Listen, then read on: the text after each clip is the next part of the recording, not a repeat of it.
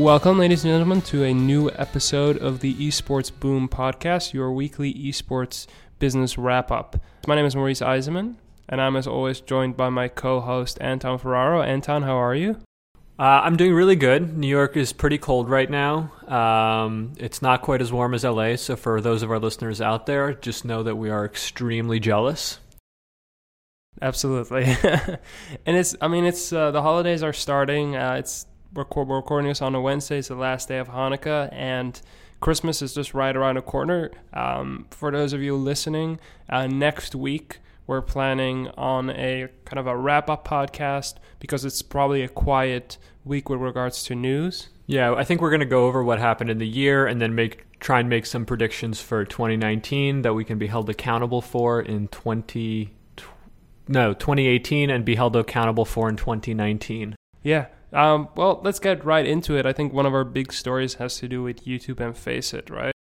Yeah, so YouTube announced that they will be incorporating loot drops into Faceit streams. So Faceit, I believe, runs ECS, which was a big tournament last weekend. And while watching, you were basically able to collect Counter-Strike gear.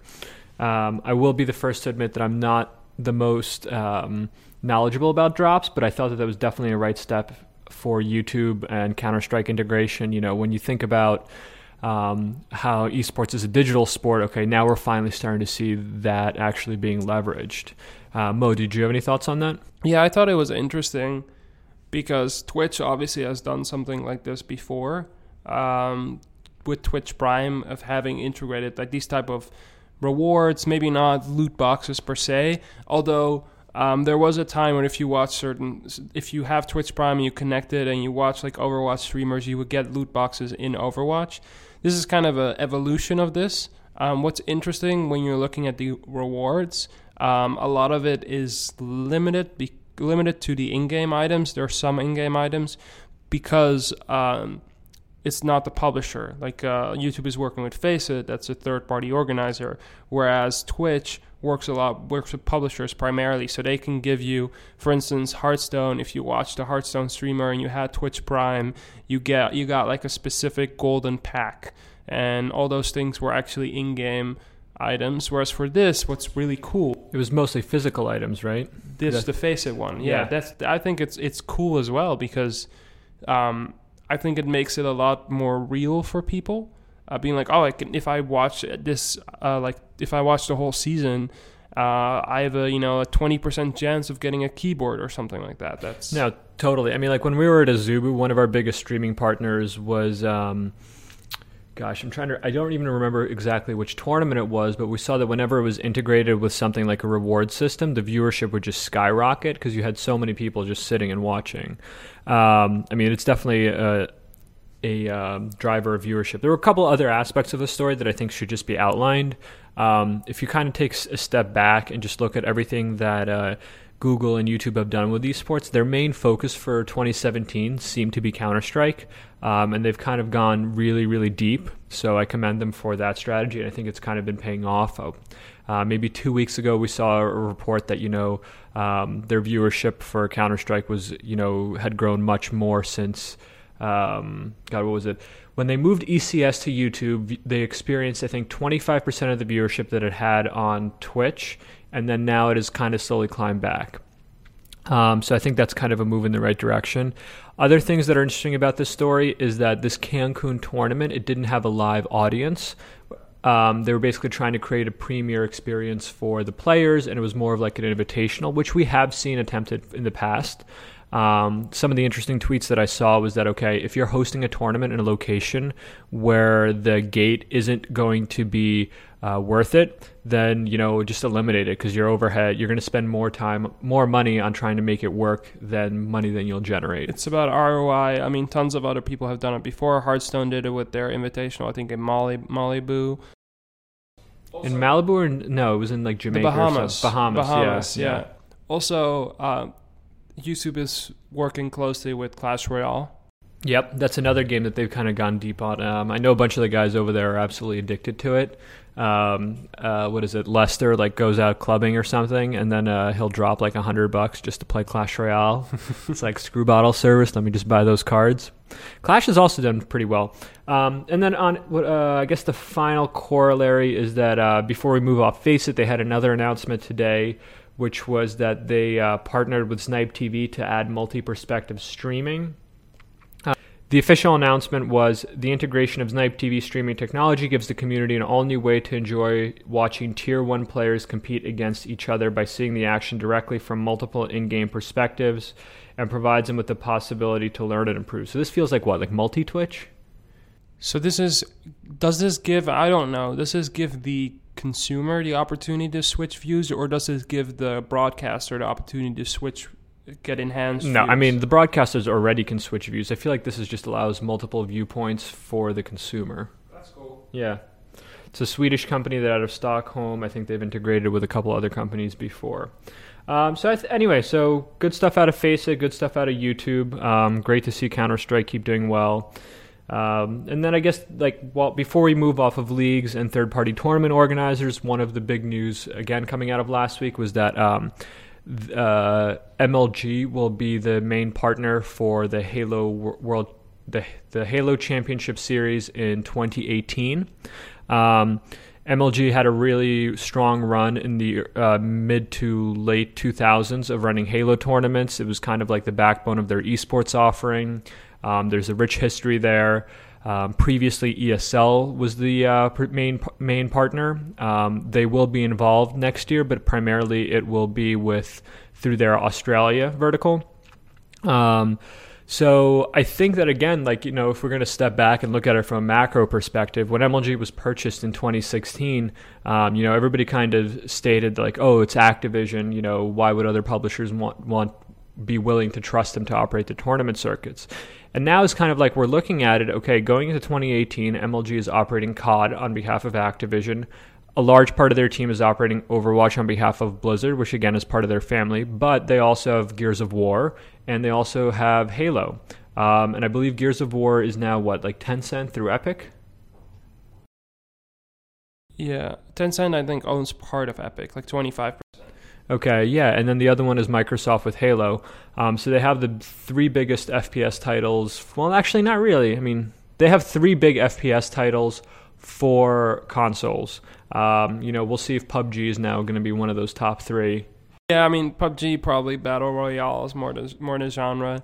I mean, so for me, this announcement, I think it's great because I watched a little bit of Halo when it was still on MLG. I haven't watched anything with ESL. I mean, we all, there was a fiasco last year with the meme of the empty house. Even though it was an overflow room, it was still pretty weird. That wouldn't happen with MLG. Yeah, I think they were pretty adamant about running it on their terms. I think they're going to do a great job. I have, a lot of faith in the team over there. I think ESL also did a commendable job, but they had 3 years to kind of achieve the growth. And from what we've seen, Halo didn't really peak when other titles grew a lot. Again, they're working with Halo 5, which I think came out in 2015. And it's one of those games that wasn't really future-proofed. So, you're not working with a product that's, as shiny and as specialized as the esports titles that have come out in 2016, 2017. But again, I think MLG is going to do great things. I think they have a large history they can tap into, and I think the community was clamoring for it. So as a fan of Halo esports, which you are, right? How does this make you excited? Is this a good thing for a fan? Yeah, absolutely. I think I'm excited because it's, the storylines that you're going to be able to tell are going to be so much deeper. I think that,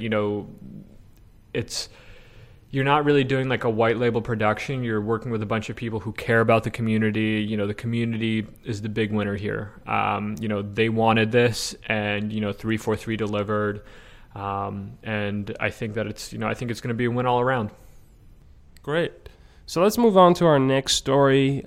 We talked a lot about the NBA and their esports plans in previous weeks. Last week we spent a large chunk of that, but there was kind of a reinstation. There was an article on ESPN that kind of reinstated what already was mentioned, but it mentioned some interesting tidbits with regards to sponsorship sales. So basically it comes down to that the NBA allows the clubs themselves to sell ads in the virtual universe. So they're working together with NBA 2K, with 2K, Take-Two has been very, very helpful, and they work very closely with NBA, much better than EA does with a lot of FIFA leagues. Obviously, with FIFA, there are tens of leagues going on at the same time. With the NBA, you just have the NBA 2K. But teams can sell patches on their virtual jersey within the game, a logo on a team's basketball court, and signage around the arena. Each team will be responsible for controlling its own virtual signage, but the league does have to approve of the sponsor within the game. Obviously, some categories will be exclusive to the league. A good example is that Knicks sponsor Chase and their new jersey sponsor Squarespace will have presence in the virtual arena that the Knicks gaming team will be in. And the arena will not be called MSG. It will be called probably something with a sponsor. So this is really cool, as I think it's the evolution of where we'll see esports sponsorship go to. We'll see the publisher, as esports becomes more and more of a revenue driver and publishers see the revenue in it, we'll see a lot more risks like this. Yeah, I think it's a great way to turn a sponsor into a hero sponsor, just to give them a lot of surface area in every aspect. You know, you're in the arena, you're on the team jersey, you're in the game, It's a great win for the sponsor. I think it's a great win for esports, especially if it's going to help support the infrastructure that's being created for all the players. Big fan of that.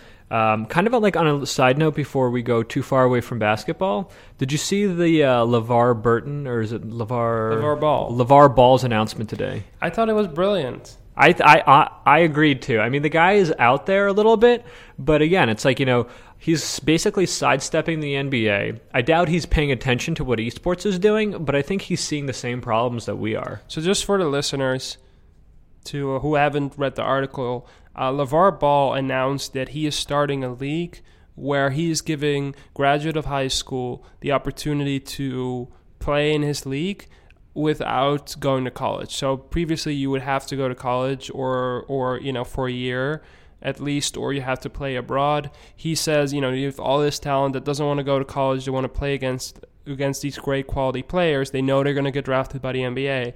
Let them play here for a year. Yeah, and I think, it's kind of a situation of skate to where the puck is going, not where it's at right now. I wouldn't be surprised if there's conversations right now in the NBA office about the potential liability that the NCAA is going to become in the next few years. And, they'll probably never willingly endorse LeVar Ball's league, but I think they're probably going to be happy to have options to draft players from somewhere else. The NCAA is going to flex their muscle, and at the end of the day... But it's not college. What can they do? Well, they can, they're going to flex their muscle. Obviously, negative PR surrounding the league, these type of stories. LeVar Ball will become a hit person, because if LeVar Ball gets, who I think is... the passion he has for his family is incredible, and I think he's getting too much flack. But if his name gets put in the drain, then the league falls, because right now people know it as like LeVar Ball's league. Yeah. No, anyway, I thought that was interesting. So, I'm waiting for that LeVar Ball video game, and then we'll see. What is it, BBB basketball? Yeah, it's like Big Baller brand. So the next story is, we don't really focus on game releases, but this one is so big that we have to. So Arena of Valor, which as far as the player base is the most popular game in the world, is finally coming to North America. It got released 2 days ago. So the MOBA, which is very reminiscent of League, has over 200 million registered players and regularly hits 80 million daily active users. I think the number of players that play Overwatch is like 40 million. There's, I think the last number I saw was 35 million, but that's not active players. That's people who have bought the game. Yeah, so this is ridiculous. 80 million daily active users. It's like bigger than the population of Germany, right? Germany's what, 80 million? This is bigger than Germany. And then just to give an example of how far Arena Valor is willing to go, Batman, Wonder Woman, Superman, the Joker, and other DC Comics characters have been licensed for the game to be heroes. I've played a little bit of the game. I don't like MOBAs. I thought this was pretty cool. I did not play with Batman. I believe you have to buy him in the game. But I definitely played against and with Batman on my team, and that was pretty interesting to see. I mean, I've seen too many licensing deals go south in esports. I'm just thinking back to Infinite Crisis, which was, all DC characters.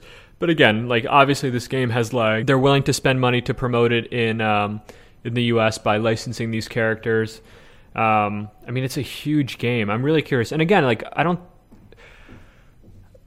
whenever I hear of Arena of Valor, I compare it to, what is it, that Super Evil Megacorp game? Vainglory. And I just haven't seen Vainglory take off. I've seen that the numbers have gone up, but I do think that the space for a MOBA title is still wide open. So here are the differences between Vainglory and Arena of Valor. So Arena of Valor, we haven't mentioned it yet now, but we've mentioned in the past, is owned by Tencent Games. They developed it, which is the biggest company in gaming and the 10th biggest company in the world. So they obviously have a lot more money than Super Evil Megacorp that just recently did another round. Yeah, they're they took in $19 million in their last round, Super Evil Megacorp. Yeah. At the same time, the user base of Arena of Valor, even though it's primarily Chinese, Asian, and a little bit European, dwarfs anything Vainglory does. So this can be a game, even if it doesn't succeed in the US, this can be a game that, even from an esports title, can be extremely successful in China and can build an ecosystem there without ever being successful in the US. So it'll do really well. I think it has the potential, if any game has the potential of breaking through and becoming a tier 2, tier 1 esports title, which is like a mobile title, which can be a tier 1 or tier 2 esports title. It's Arena of Valor. I do have to say I played a little bit, and I'm not a big MOBA fan. It is a little clunky playing it on mobile, but to be fair, they have done a tremendous job, and I played a little bit of Vainglory before, and this definitely feels a lot smoother.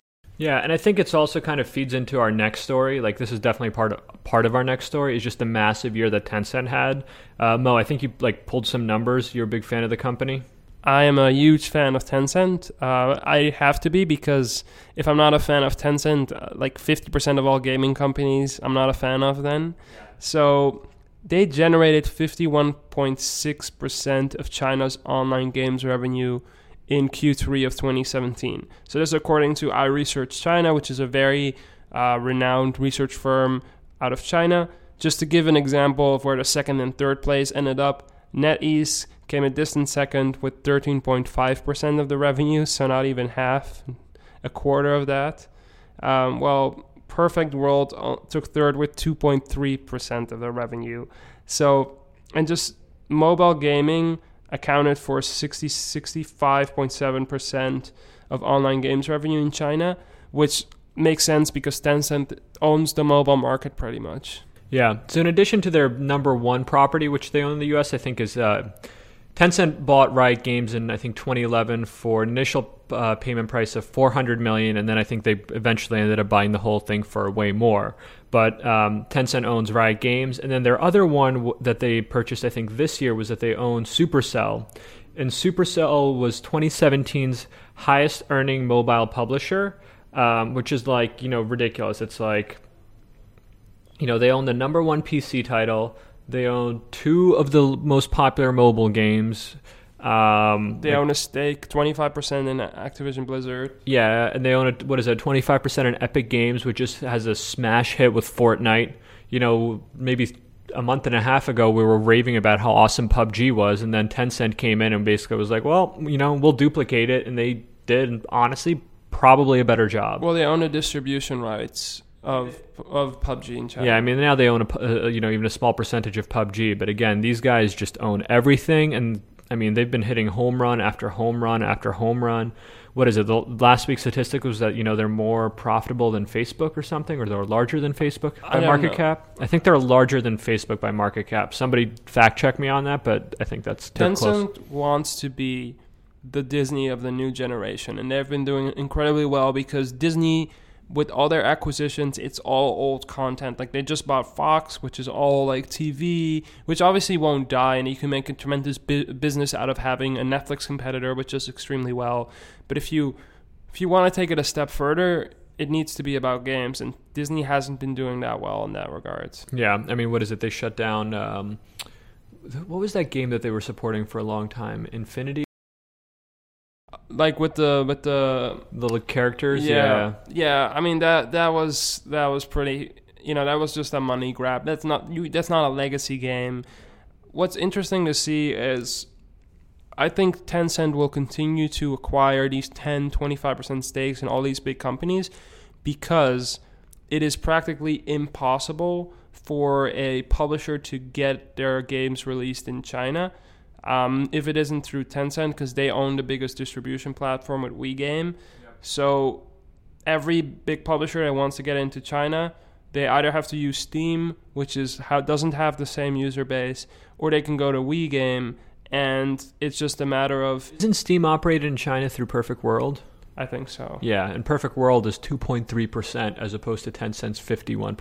Yeah, so it's just a matter. You're a PUBG, you're a Bluehole, and you wanna bring PUBG into China.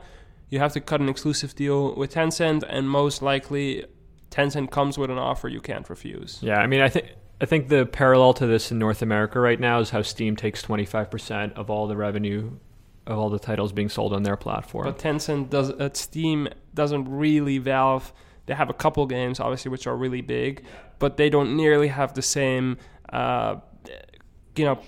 reach or the same number of game studios that are doing really well.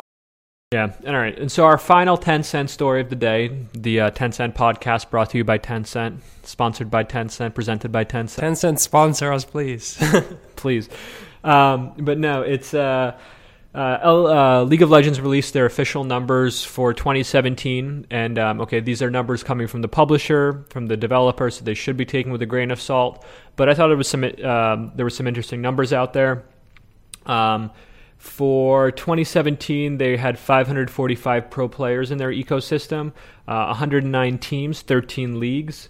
They went into some in-game statistics about longest game, blah blah blah, and then they went to viewership. So they had the mid-season invitational had 364 million unique viewers, which I thought was pretty cool. And Rift Rivals had 8.3 million concurrent viewers. Their events generated 200 million daily unique impressions over all 5 events. And then their World Championship.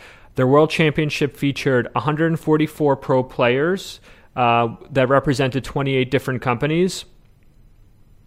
And they said that 80 million unique viewers tuned in for one match, which was the SKT RNG semifinal. This World Championship was played in China, and the SKT RNG semifinal was a match between a Korean team and a Chinese team.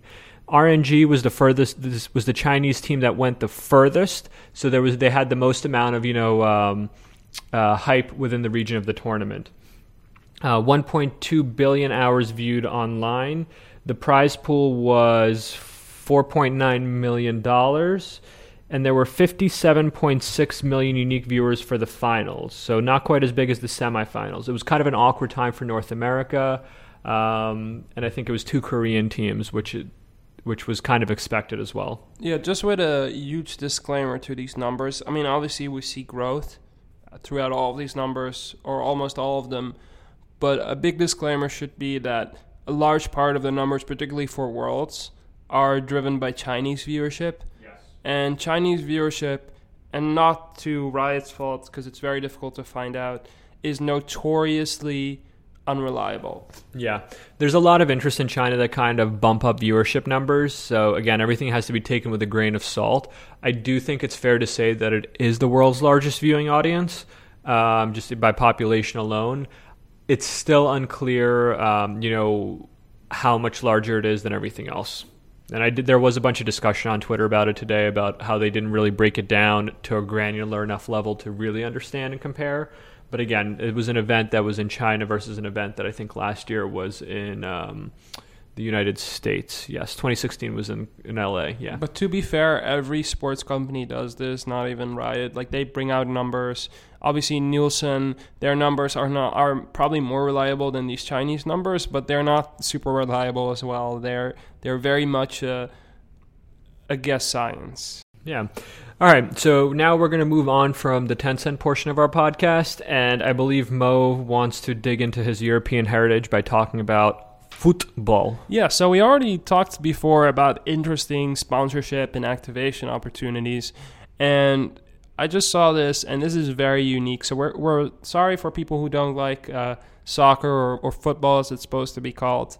But we're going to have two football esports stories, or gaming stories more in general. So the first one is that FIFA launched a unique digital fourth kit with top teams. So there are 3 actual real-life kits, an away, a home away, and an alternate kit. So they launched like a unique type of kit for 4 top teams. So these teams are Man City, Juventus, Real Madrid, and my former employer, FC Bayern.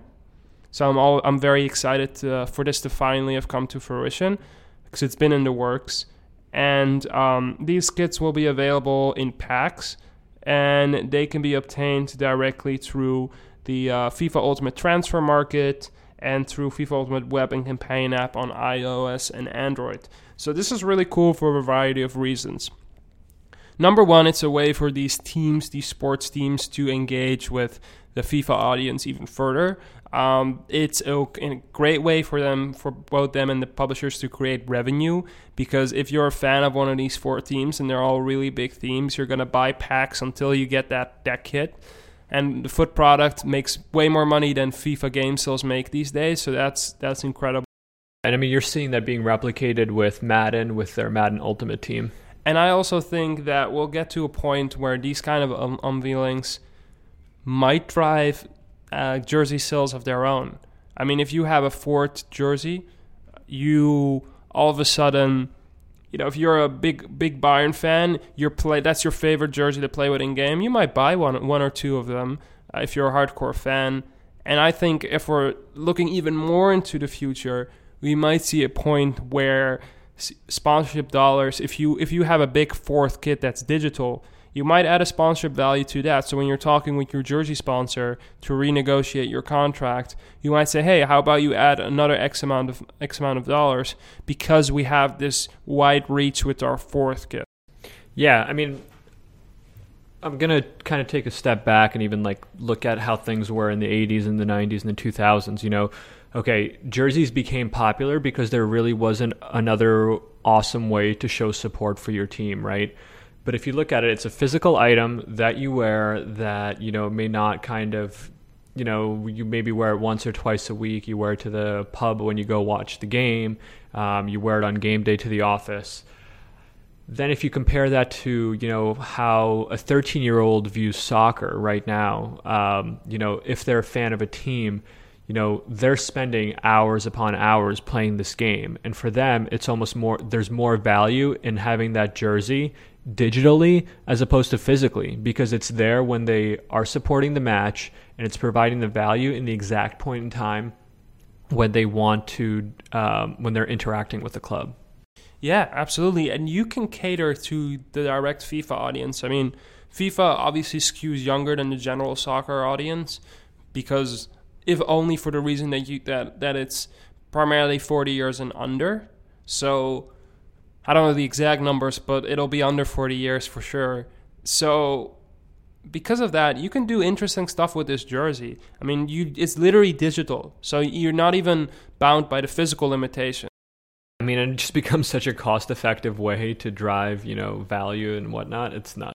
Yeah, and right now it's exclusive, but believe me, 3-4 years from now, every single team will have a unique FIFA jersey. Yeah, and I think it's a huge win for the players, or for the fans too. All right, let's go to our final story. I believe it's another soccer story.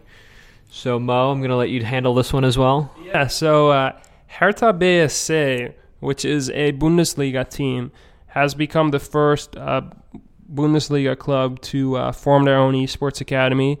So the top team out of Berlin has partnered with the Stark Esports Agency, which is a local esports agency, and they're focusing on FIFA players. So basically, the new year, they'll have tournament scouting events, and they'll focus on players between the age of 12 and 18, scout them, and then have a real-life academy where they train these players to become better at FIFA. Insurance firm AOK Nordost, who is already a sponsor of Hertha BSC, will have a financial contribution and will work closer with them on this academy. They're definitely not the first soccer team to do this. Local Dutch soccer team Heracles, I think, which is really not a team that makes any splashes. They have their own FIFA academy, and it sounds really big, but honestly, it's just local events that drives a couple 150 local youth that likes to play FIFA, and you'll eventually get 1 or 2, 3 of them, make them ambassador, have some type of contract with them, and have them play for your team and train them. It's a really great way to further engage the 12 to 18-year-old, because when you're under 12, every player still has potential to play for Hertha. If you're a Hertha fan, it's not, for most people, it's not clear enough whether you make the cut, whether you're if you're not a super talent, whether you can make it into those youth teams for regular soccer. So when you're 13 and you realize that it's not there for you, a lot of these players, they do other stuff. They all of a sudden become fans for their local amateur team, and they only they don't engage with the professional club as much. It is a great way to continue that engagement throughout the life cycle of the youth player. So I think this is kind of like the end of the formal part of our show. I'm not as familiar with the politics of soccer in Europe as Mo is, so I'll let him handle that one. But what else kind of stood out to you this week? Any trends or anything interesting? Let me think about it. I just finished my story, but how about you, Anton? I'm sure you have something. Yeah, there's a couple.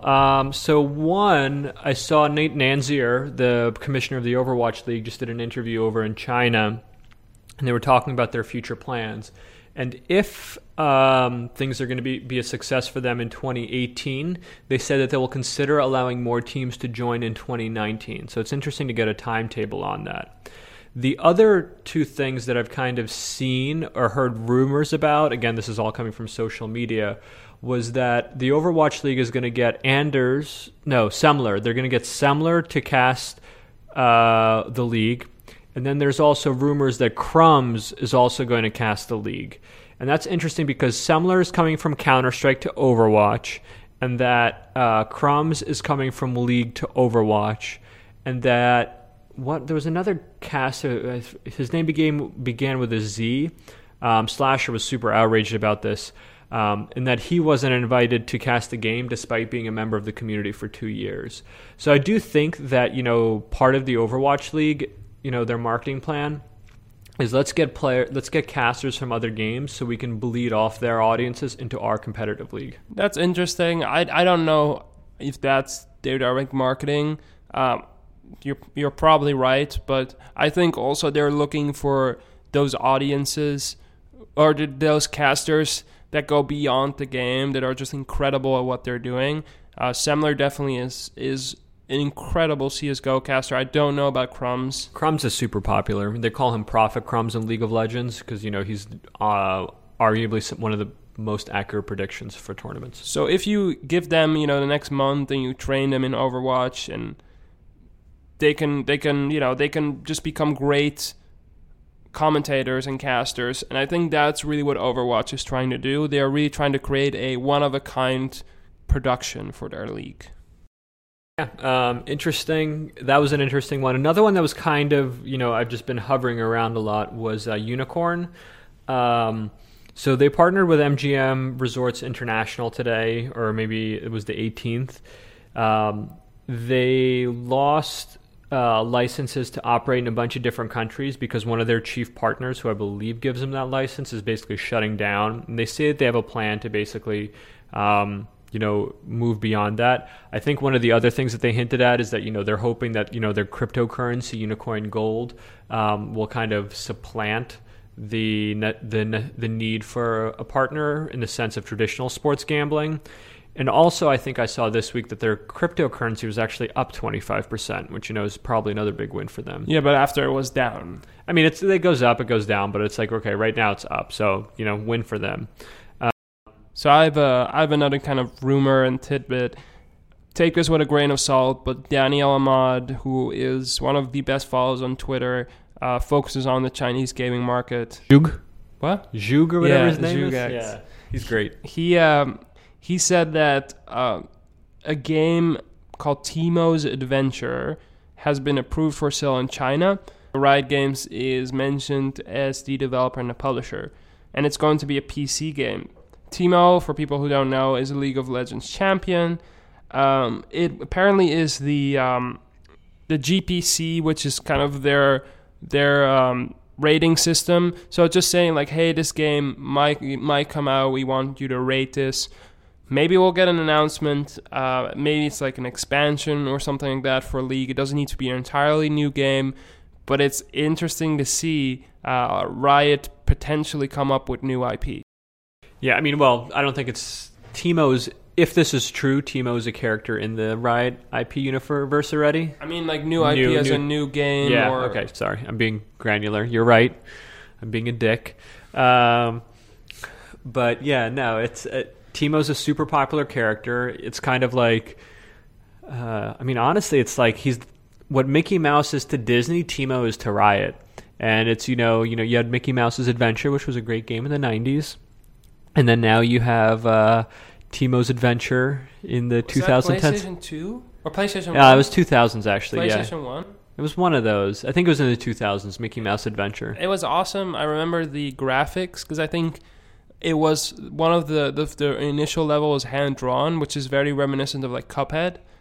So that was really cool. Underrated. Definitely. And I'm kind of like scanning through other stories that happened this week. Came out that a professional poker player was one of the investors into Envious. I thought that was interesting. That was reported a while ago. It just got new wind by the media. Yeah, but okay. Now Mo's being a dick. Oh, and then another one. Final story of the day, I think, for us, is that two ex-Zynga executives raised $15 million for their new gaming studio, which is Manticore Games. Bitcraft Esports Ventures was part of the round, and the idea is that they're going to make content as well as an esports title, so they're basically trying to do both at the same time. They have a pretty good track record, and I would love to get more information on what's going on right now, because again, you're seeing a lot of the people that invested in content and into stats basically try and move one step further up the food chain or higher up the food chain by investing into game development. We saw that with Tobias. We saw that with Diabolical, with Too Good. We saw that with Walshy, with his game. How do you make a true esports title and not become another Shoot Mania? That's the problem that people are trying to solve right now. This is really tough. Investing in a game studio is completely different than investing in a esports company or a company that works with esports. A lot of these esports-focused investment funds or funds that have invested in esports previously completely understand the esports landscape, so they know when an investment makes sense and when the chance of an ROI is high. Honestly, they don't know a lot about the gaming industry. I mean, I feel like it's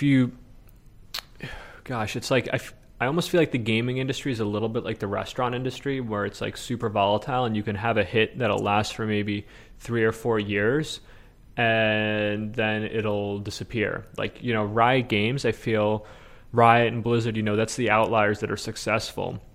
The graveyards are littered with, tons and tons of publishers and game developers that just couldn't, even get beyond one type. Yeah, and also, I mean, these guys are former Zynga members. Executives. So Zynga was a particularly type of game studio that was incredibly successful with a niche. So it's a one-trick pony. Yeah, I mean, they also came from EA, but again, yeah, like I don't think that I am qualified to review their track record, but again, it's interesting that Bitcraft for me participated in this round. Yeah. And then the final one, not esports related, but magically, after $2 billion in venture capital, they unveiled their AR headset. Are you following these guys at all? Magic Leap. They got They got $650 million from Google. Then I think overall they've raised $2 billion. They've been in stealth mode for like 4 years. They saw Oculus come and go as the pretty baby of Facebook, and then now it's like They are finally releasing their SDK in 2018. It looks cheesy as hell, but and I read a portion of the Rolling Stone expose on it. The way that it was described is it doesn't hurt your eyes, so you can keep it on for long periods of time, which is a problem with many VR headsets. And then another one is that, they basically shoot lights into your eyes, and the objects look like they're in the real space with you, which we've heard from a ton of different people. So I don't know. I'm really curious to see what will actually happen in 2018, because this has been one of the most hyped and stealthy companies for a while, and we've seen a lot of whiffs with VR. So I'm excited to see what the reception and the actuality of that will be after we had Google Glass, we had Oculus VR. What did that $2 billion actually get the consumer? Yeah, I mean, this is an AR headset, right? Yes. So I'm a proponent of AR. I am not a proponent of VR. I say that with a heavy heart because I own a PSVR headset, and it was the worst buying decision I've ever made. That's rough. Yeah. I think AR has so much potential, from sports to entertainment to just general life, and VR really is a personal experience. So I'm excited to see how they are going to attack the market. Definitely. All right, so I think that wraps up our show for today. Thank you for making it all the way here. And, if you guys want to follow me on Twitter, you can find me at JokerCan'tSpell. And Mo, where can people find you? You can find me at MREISENMANN. And thank you for listening.